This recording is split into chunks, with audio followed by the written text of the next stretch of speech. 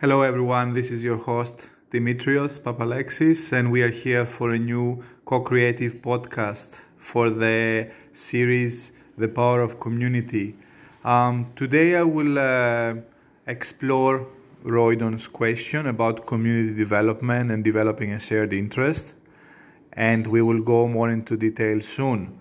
But first I would like to share my belief that community development is and remains important, especially during these times of COVID lockdown here in Sydney and isolation. And it's important for us to keep in mind the young people and communities we are supposed to serve, and be aware that we are in lockdown, so a lot of the issues, the existing issues of social isolation, mental health, unemployment, financial stress, COVID fatigue, suicide, they're all exacerbated during these challenging times. I know that for a lot of organizations, it's not the first time that this happens, so they are used to reinvent their programs and relaunch things online and adapt a lot of the programs. However, the fact remains that offering things digitally is not enough. Human connection is very important. Face-to-face is very important. So we need to be aware of that and not assume that just by substituting our programs and turning them into virtual delivery, that will meet all the needs and desires of the people that we are trying to serve. Truth is that nothing can replace human relations. We regulate, self-regulate, and from human contact, and empathy can be developed through sharing a breath together, by observing the eyes of the other person. And there are a lot of studies about that, so I'm happy to refer people to academic research on the importance of touch, on the importance of contact, on the importance of healthy intimacy. These things are irreplaceable, so it's good to keep that in mind as we embark on different initiatives and as we claim that our programs are innovated. Creating a new app won't solve all our issues at the moment. I think relationships, social networks, human contact, and participation, people doing things together, and joining in collectives, in groups of common interest, developing community is irreplaceable. That's my belief, and studies support that. So with this introduction about how important it is to keep that in mind, I guess things like podcast and storytelling and programs delivered online also play a role and can facilitate this type of community development. It's not the same, but for people it can be a lifeline at the moment. So it's quite important. So let's also keep that in mind and make sure that we are aware of all the benefits, but also of all the shortfalls. And in this essence and nature of keep spreading the word about participatory approaches, about community development in these challenging times, this podcast will explore a very interesting question by Roydon. Roydon is a very remarkable young person and leader and professional based in the Cumberland area. He's involved in the Cumberland Council as part of the Youth for Youth group. He's a kind of a mentor for new members, young people, and he's also a professional himself. He works in the sector. He's a social worker. He's passionate about stereotypes and breaking stereotypes and fighting racism, and he has also embraced the asset-based community development approach. So I'm very looking forward to listen to Roydon's question and then come back and analyze that with you guys. How do we best manage the tensions in the community development where there's the challenges of unifying people around a central aim and developing that shared interest versus fostering a new community identity and collective spirit based on existing groups, such as to differentiate from the existing established norm? How do we best manage tensions in community development when it comes to unifying people around a central aim and shared interest by fostering a new community identity versus reforming existing norms and status quos? This is a really great question by Roydon about developing a new community identity of shared interest, central aim versus reforming existing status quos. I guess I would like to contextualize the question and my answer to begin with. And I think I have to touch into important elements of this question. The first one is forming a new community identity versus, reforming existing status quo. I believe this is the essence. It goes back to the essence of asset-based community development. For those who are familiar with asset-based community development, you already know that it's about shifting from issues and problems into strengths and the different assets in the community. There are 5 types of different assets. And also increasing the scale of participation, moving from doing things to people and for people to doing things with people and eventually by people. Community-led, youth-led, citizen-driven, people-centered. And this is a big shift in mindset, and it's a big change in the way we do things in the community. Unfortunately, we are still operating under a very paternalistic and Eurocentric model of top-down service delivery, where experts gather evidence, research, analyze studies, and then deliver programs to the community to address all the different issues of homelessness, unemployment, mental health, etc., etc. And however good intentions, no matter how many good intentions this approach has, it doesn't pay justice to the huge depth of resilience, of creativity, of assets, of gifts that individuals have in their communities, that young people have. And it doesn't involve them, it doesn't build relationships with them, it doesn't listen with respect, it doesn't acknowledge privilege and bias. So it doesn't lead to any substantial outcomes, not for the people at least, maybe for the reports, and definitely not to any social impact or any difference or any change in the communities. And this is the essence of this question. Roydon is asking, how can we create a new community identity and versus reforming. So people, like a lot of organizations, government likes reforms to improve things for better outcomes. However, until we stop, we pause and we reflect on our practice. And what type of model are we using? What theory of change are we using? Are we even aware where we are basing our KPIs?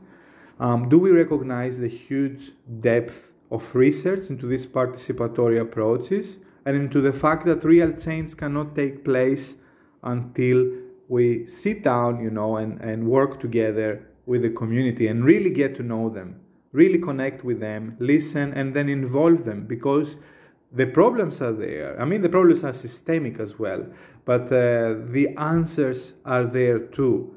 And this is the essence of ABCD. So when it comes to community development, so that's the first, point I want to address about the importance of recognizing that this question makes total sense when you think of the model we're operating, which is top-down, deficit-based, paternalistic, Eurocentric, and versus the asset-based, community-driven framework that we are advocating for.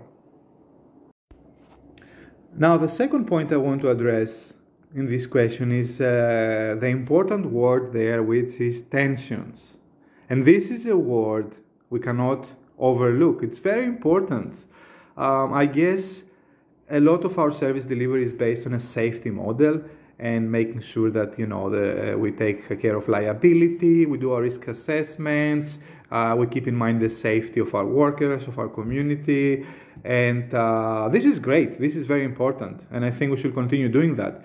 But a lot of the shadow of this system is also in avoiding conflict and being afraid of tensions, being afraid of listening to community members and their complaints, being afraid to be questioned about the way we do things. And we learn so much and we grow so much from these tensions. We grow so much from this conflict. And conflict is an inevitable part of life. I have a quick story here. I was running a series of asset-based community development trainings for a collective impact project in Woolloomooloo. And we were doing a lot of asset mapping and a lot of visioning about the dreams in the community and what they want to work together. And at some stage, the issue of conflict between community members, amongst community members, came up. And I remember a worker standing there in the midst of all the professionals and community members and the diversity of voices in these trainings, and said, guys, I come from a place where I don't know my neighbors. We don't even talk to each other. So I'm jealous hearing you that you have conflict here. It means that people talk to each other. It means that people have relationships. Yes, they might not be the best, but there are relationships. And I crave that. I crave connection. I crave relationships. I'm so happy I work in this area now. So this shows a very important aspect of conflict that we overlook if we are afraid of it and of tensions, which is the opportunity for real change. And I think this should be considered and be reframed if we are to work effectively and respectfully and authentically with young people and communities. Okay, now that we got out of the way the two important points that I wanted to raise so we can contextualize the response, I would like to go into the actual question and break it down. So how do we create a new community? How do we foster, that's a nicer word, a new community identity versus existing status quo and reforming them? I think that's a great question. So props to you first, Roydon, for this question. It goes at the essence of community development. So as I said, if we see community development as a way of slowing down, listening, building relationships and social capital, and working with community, then the first thing we have to do is start letting go of our own agenda a bit.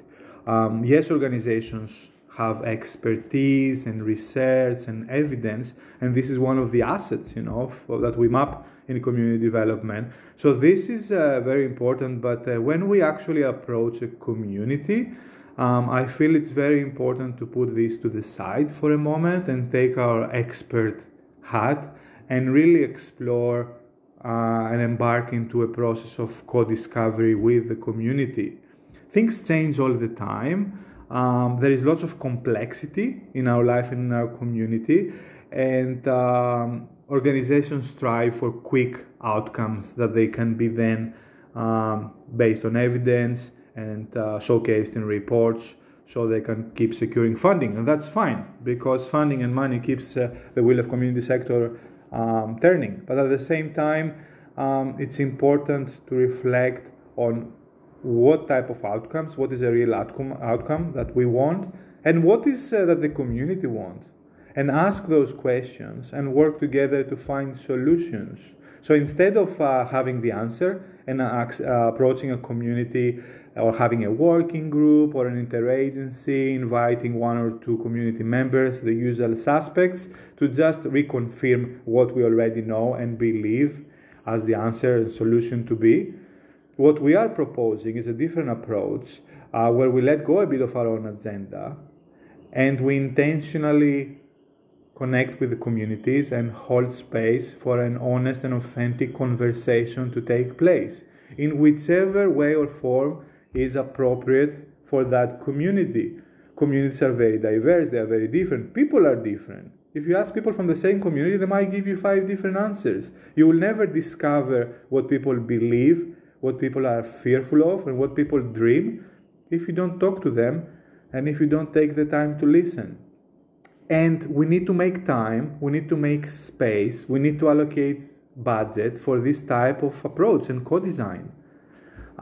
If we skip through that process, whichever outcomes and findings we manage to gather won't be sustainable, and they are not.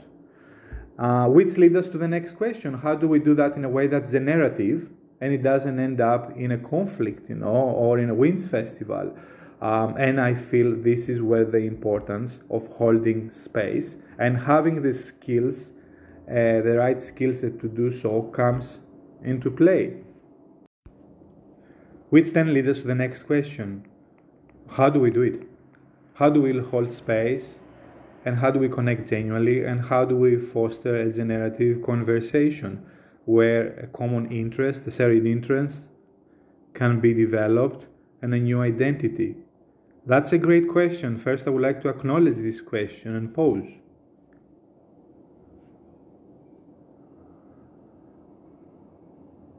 And it's important to pause and acknowledge the question because there is lots of research that questions are powerful in terms of generating processes. And that's the first point, asking the right questions, open questions, even co-designing the questions with community and young people, rather than coming with answers, surveys, questionnaires, and presentations, is a first great step.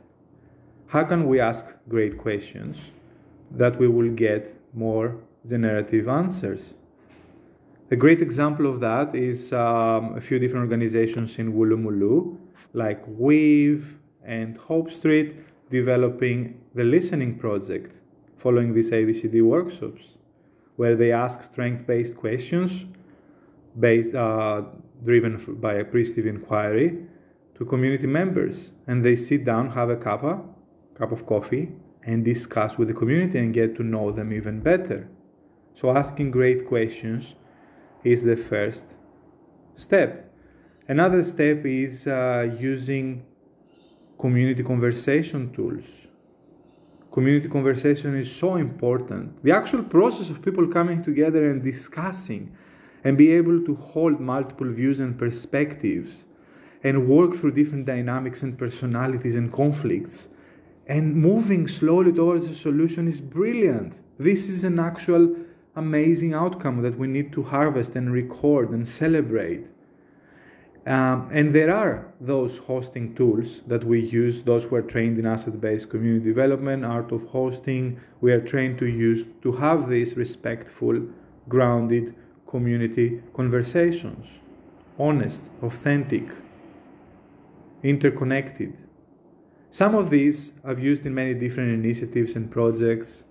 You might be familiar or you might want to look them up. I'm happy to send you resources and references.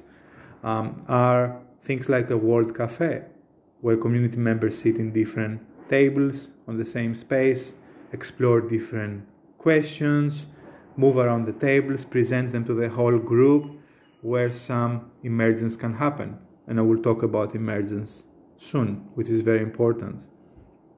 Another one is open space technology. There is no agenda. The agenda comes from the participants, what they are passionate to explore in the present moment. They propose different topics. They break into different groups. There is a marketplace created with the different topics. People can rotate around those topics, and they have to one has to scribe and then present again to the whole group. Very democratic, very participatory, very very not top down. Very, as I said, interconnected. And this is another great tool to break through the dynamic of over-serviced communities, and empower and give the voice back to people to talk about what really matters to them. I run open space in many, many different environments, from the youth mental health sector to a youth conference a few years ago with 150 youth workers through Youth Action, to the social enterprise sector, to many, many different opportunities where people get the chance to speak about what they really want to talk about. Another one is the circle way, where people sit on a circle. There is a host, there is a guardian, there is a bell. Everyone gets their turn, hold the talking stick, and share from heart, connected. And believe me, all these processes, They have been around for millennia. They have been refined. There is evidence around them. There are practitioners who are highly skilled. There are global communities. I'm part of some of them. And they are the frameworks that can hold space respectfully and have enough potency to be able to host conversations and to also navigate through tensions and conflicts. It's not just people speaking from their mind or participating in surveys, on working groups. It's sitting together, grounded on a circle or in small groups, all together, having a chance to speak from the heart, talk from experience. It's trauma-informed in terms of people sharing as much as they are comfortable with and being able to learn from each other, and the actual group hold its members. And they are really powerful. So a great example of working towards a shared vision and a shared goal from my experience is from a project I was engaged as a trainer and consultant. It's the Cooks River Changemakers Program, a partnership between 4 different councils that's led by the Cooks River Alliance, who has embraced the ABCD approach. So Cooks River Alliance rolled out this Changemakers initiative, inviting people who have a passion for the Cooks River to join and develop different projects and initiatives. It's a process of co-design. So as we gathered and the community members gathered and went for a tour in the Cooks River and listened from an indigenous professor from Sydney University that told them about the rich history of the river, which is also very important for place-based approaches involving the traditional custodians and learning from land and local knowledge. And then the actual community members were given tools to be able to co-design different initiatives in the river. And what happened naturally is, which is at the essence of Roydon's question, is that community members have different ideas. They all had their own ideas, and they weren't willing so much at the beginning to work with each other or to let go of their idea. And that can be an issue that can lead to disruption and polarization. So what I was invited to do at the first workshop was an open space technology session. Okay, you have the ideas. I want to hear some of you talking about some of your projects. And we went through a very important process of negotiating the marketplace as people stand up and talk about what they are passionate about. And we started seeing the different connections in different projects, how projects could be aligned. We started seeing people changing their mind and want to join a project. We started seeing people looking at each other and being willing to work together, forming those groups, which led eventually to 5 amazing prototypes in the river. I wrote an article about that. I will include the link on this podcast, but that's just a great example of how you navigate through tensions when people are, attached to their own idea and opinion, and you use a participatory democratic approach, such as open space technology, to be able to converge into those projects that have the most enrollment and participation and energy to get kick-started. And some of these ideas were great, but maybe it wasn't the right timing for them. And the actual process brings into everyone's eyes in a visible way which projects have momentum to come off the ground. So there was even a team who formed the research and communications group. There was another group that creatively came up with full moon walks in the river. Another group wanted to take advantage of the asset of the River Canoe Club there and jump into the kayaks and clean the river and organize events around that. Another group was passionate about involving children and young people and came up with family picnics and scavenger hunts. This is amazing initiatives, and the way we managed to navigate through the tension was by using a participatory approach. Having a conversation, a hosted, facilitated conversation, where it's not Cooks River Alliance or myself or the councils who decide, but it's the actual community members. And through that, forming a new community identity, the river people, sitting together in a circle at the last training, at the last workshop, and celebrating these initiatives and the spirit of working together, walking slowly, looking attentively, small changes, make a difference in the world.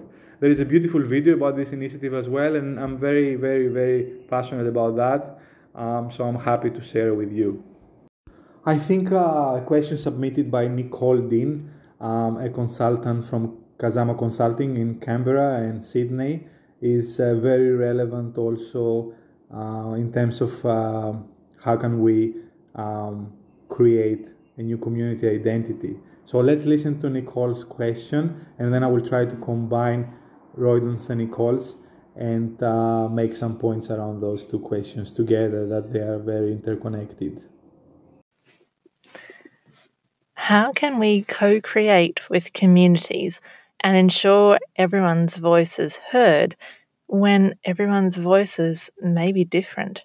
How do we balance what people want and need and what we can provide? I will repeat here Nicole's question. How can we co-create with communities and ensure that everyone's voice is heard when everyone's voice is different? How can we balance what people want, need, and what we can provide?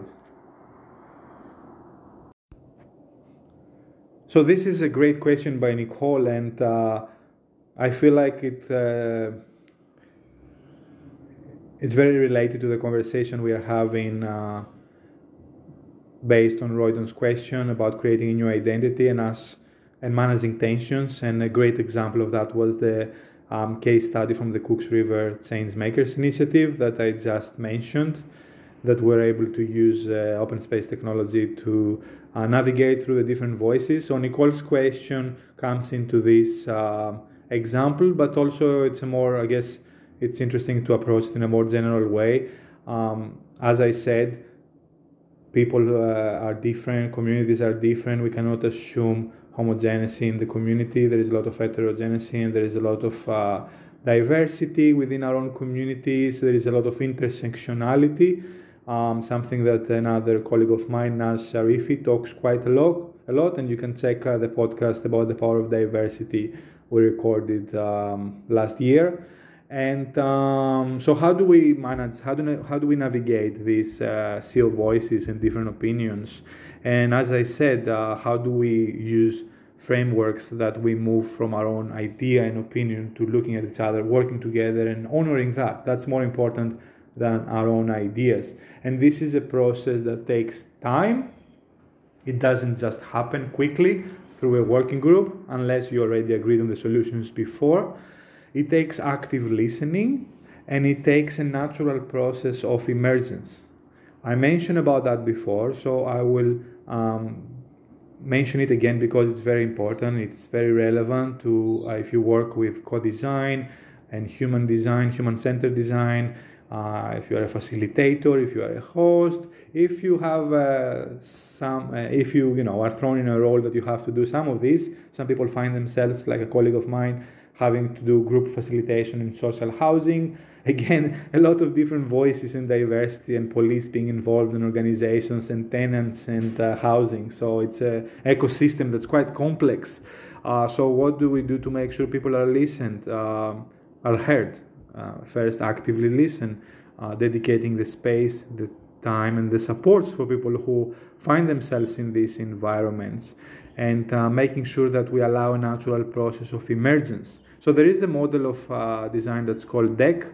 It talks about divergence, emergence, and convergence. So the first phase when we approach communities is the phase of divergence. This is the time to open up all the possibilities, to talk about different things, to map things, to discuss, to disagree, to get lost. This is a natural part. It's part of the process. It's intentional, and it's not a bad thing. It's a good thing. We are diverging. We don't know the solution. We are co-creating it. We are finding together. And then naturally, at some stage, there is emergence. Some themes emerge. There is some kind of alignment of ideas. There is a moment where we pause and we see something very important that people are willing to act. In ABCD, we say, what do people care enough to act? And this is where the process of convergence happens, when you start to map those ideas, when you start to prototype, when you start to co-design and put them into paper and harvest them and agree on them. and then make sure that more supports and funding and resources and time will be allocated, so it's realistic that they will be operationalized. So this process of divergence, emergence, and convergence, DEC, is very important. A lot of people are not aware of this. It's a natural process. It happens with everything. There are cycles of design. We call them also the breadths of design, where people have to go through together, through the ups and downs, out to the unknown, through the dark abyss, into the light of awareness and solutions and what they come up with. And this process, it might be scary, but it's very, very supported. It has the stages, and it's the only way to get to some type of renewal. So I will encourage you to look up about this model, the DEC, Divergence, Emergence, Convergence model, and there are other frameworks also that use similar language, but it's important to recognize the diversity of our communities, the fact that time is needed, active listening, skillful hosting, daring facilitation, and the spirit of solidarity, moving together through the phases of co-design towards emergence, and then change, co-production, as we call it in the community, where people take ownership because people were part of the process. So there is commitment and there is sustainability.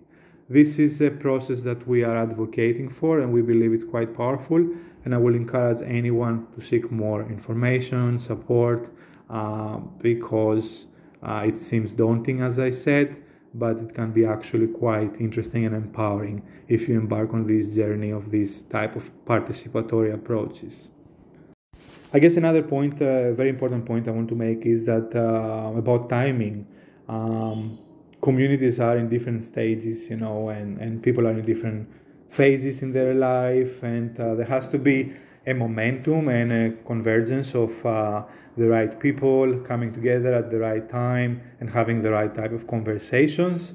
It happens sometimes organically, sometimes intentionally, and sometimes it doesn't happen. So part of our role is also to let go of our own agenda of this type of work. And I will give an example. Why is this so important?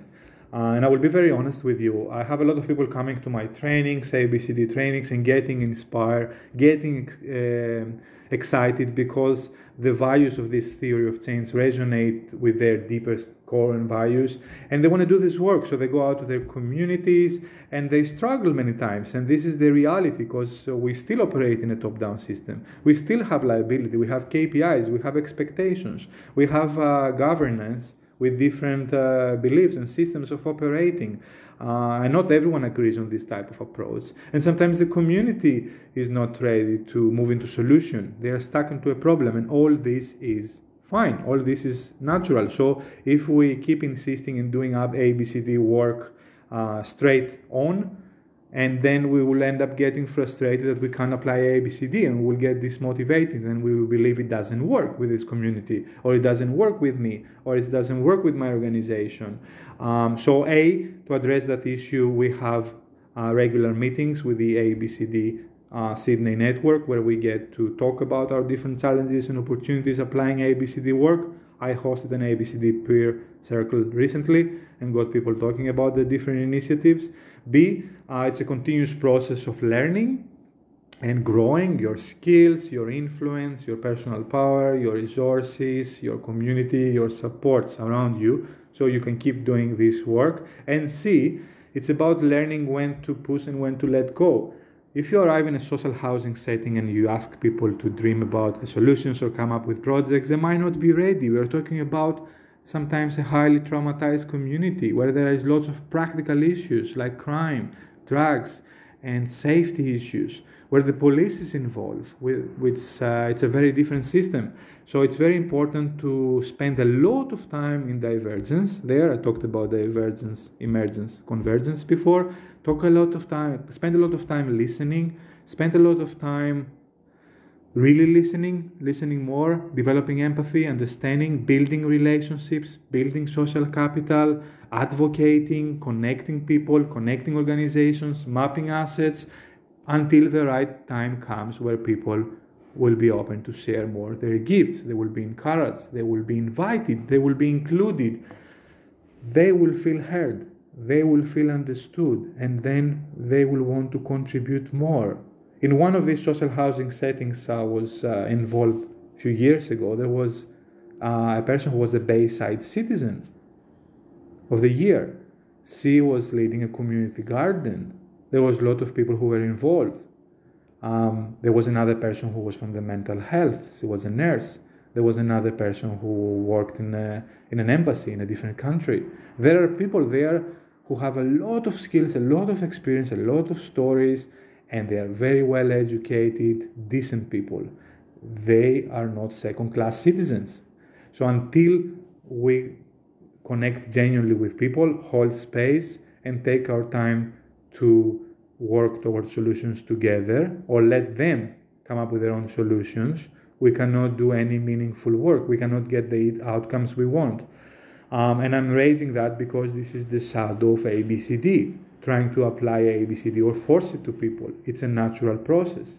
You have the skills, you have the resources, you have the tools, you have the aces in yourselves, and you wait. You wait until the right time is there. You cultivate the ground. You nurture that community. You hold space. And sometimes it's not the right time. That's fine. It's still helpful to have those conversations because it's a matter of trust. And in ABCD, we move at the speed of trust. Hey, what a great question by Nicole. I want to thank Nicole Dean again, amazing colleague and consultant based in Canberra. And check out her work with Kazama Consulting. That's a great question, and great questions, as we know from a appreciative inquiry, lead to powerful processes. So both questions from Nicole and Roydon were powerful and initiate a powerful process for me. And yes, I do talk a lot in this podcast. I apologize, but I promise I'll listen a lot also in my work with young people, communities, and organizations. So it's a good balance. Thank you, Nicole. Thank you. So now summarizing, sorry, I know I talk a lot. I'm very passionate about these approaches. I've seen how powerful they are. I've seen both sides occupying different roles in the community sector and seeing the top-down model and how detrimental it can be in terms of perpetuating like existing power dynamics, in terms of disempowering people, and in terms of missing out on creativity, on doing some meaningful work with sustainable outcomes and social impact. And I've also seen the other side of it within the community sector through different initiatives I was part or observed, and as a consultant and trainer and change maker through SoulGen, my social enterprise. And I guess I apologize. That's why I'm so passionate, and that's why I talk so much. I know I shouldn't apologize, but I do. Trying to recap, I guess when it comes to fostering a new identity versus reforming existing status quo, a brilliant question by Roydon. I will just recap on the main points. If we see that as a process of not imposing our own views and predetermined decisions and solutions, rather than engaging in a genuine conversation and co-design with the community, and using the right tools and hosting frameworks and active listening and other skill sets that each one of us have, and the resource and the resilience of the community, their own assets, then we can have this type of reinvention and renewal and community renewal and shared passion and community healing as well, as people come together and work together and connect to each other. This addresses the major issue of social isolation and friendships and social networks. So the actual process is amazing for everyone involved. The outcomes are sustainable, and I feel it's important to document that. That's something I need to improve, document better, share the story, create an evidence base, share those case studies, connect to other like-minded professionals, and advocate together for a shift in our top-down system to a more compassionate, collaborative approach that will involve communities and will put them in the center, in the driving seat. So thank you so much. Thank you, Roydon, for the amazing question. And thanks Big thanks also to you for listening, tuning in, and I'll see you in the next podcast.